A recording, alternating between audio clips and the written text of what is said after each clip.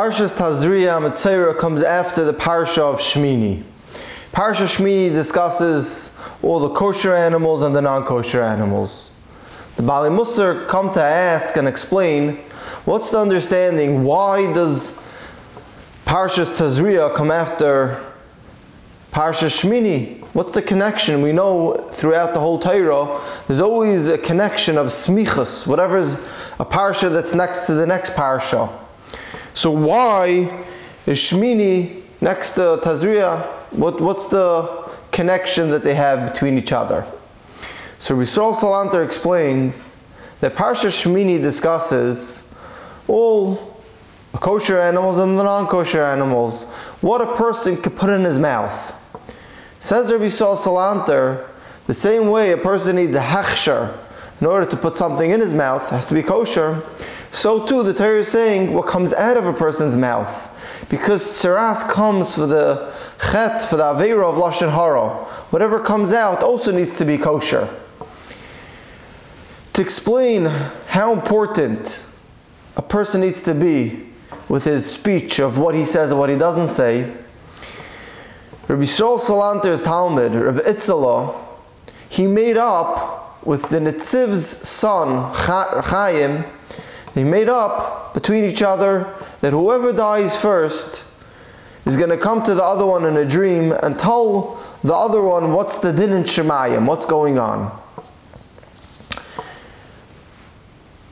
So the Nitziv's son, Reb Chaim, he died before Reb Itzala, and he came to Reb Itzala in a dream, and he told Reb Itzala that in Shemayim the judgment is extremely harsh, but what's the most chamar, what they're the most harsh on, what's the greatest din in Shemayim, that's on the chet haloshin.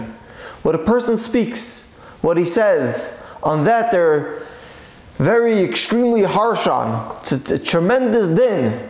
That's what he said. Coming back from Shemayim, and what's the message that we have in the din in Shemayim is the chet haloshin. What a person says, a person has to be extremely careful. What he says, making sure he doesn't say any lashon hara, anything bad about anyone else. A person has to be extremely careful with his words. There's a story with the Chavetz Chaim, that the story was said over by Rabbi Levine. He said he saw this story and he testified that it happened. Once the Chavetz Chaim walked into a shul and he saw by the Amud where the Chazan davens, some shuls have a minig that it says Shivisi Hashem Lenegdi Samin, and Hashem's name is written out with the spelling of Yud-Kei Vav-Kei.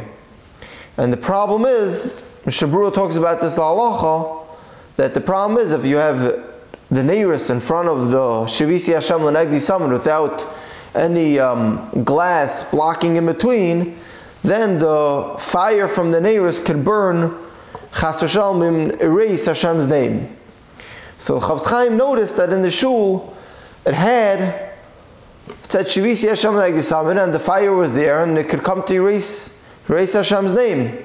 So the Chavetz Chaim Mishabura, in the beginning of Chelek Aleph, says that when someone sees this, he should be meiche. He should go and protest that it's the wrong thing. So the Chavetz Chaim asked someone from the shul, what's going on? It's going to come to erase Hashem's name. So the person said, don't ask me, ask the Gabbai, he's in charge. He put it like that. Chavetz Chaim said, lashon hara! Lashon hara! You telling me someone else did this terrible sin? Blaming somebody else?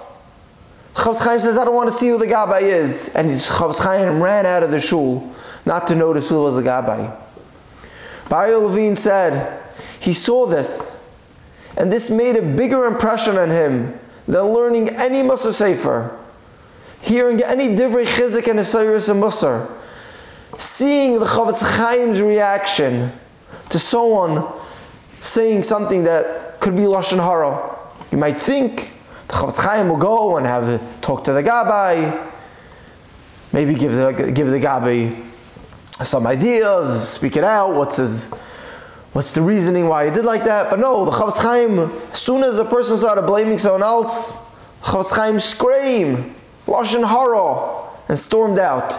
And that left an everlasting impression on the Bari Levine, more than any Musa Sefer. And this is a lesson we need to learn, how important the chet of Lashon Hara is, how harsh is the cheshbon in Shemayim. From all things that in Shemayim they're makbid on, what is the biggest din? Where they're the most chamer, where they're the most harsh, that's on the chet of the Lashon.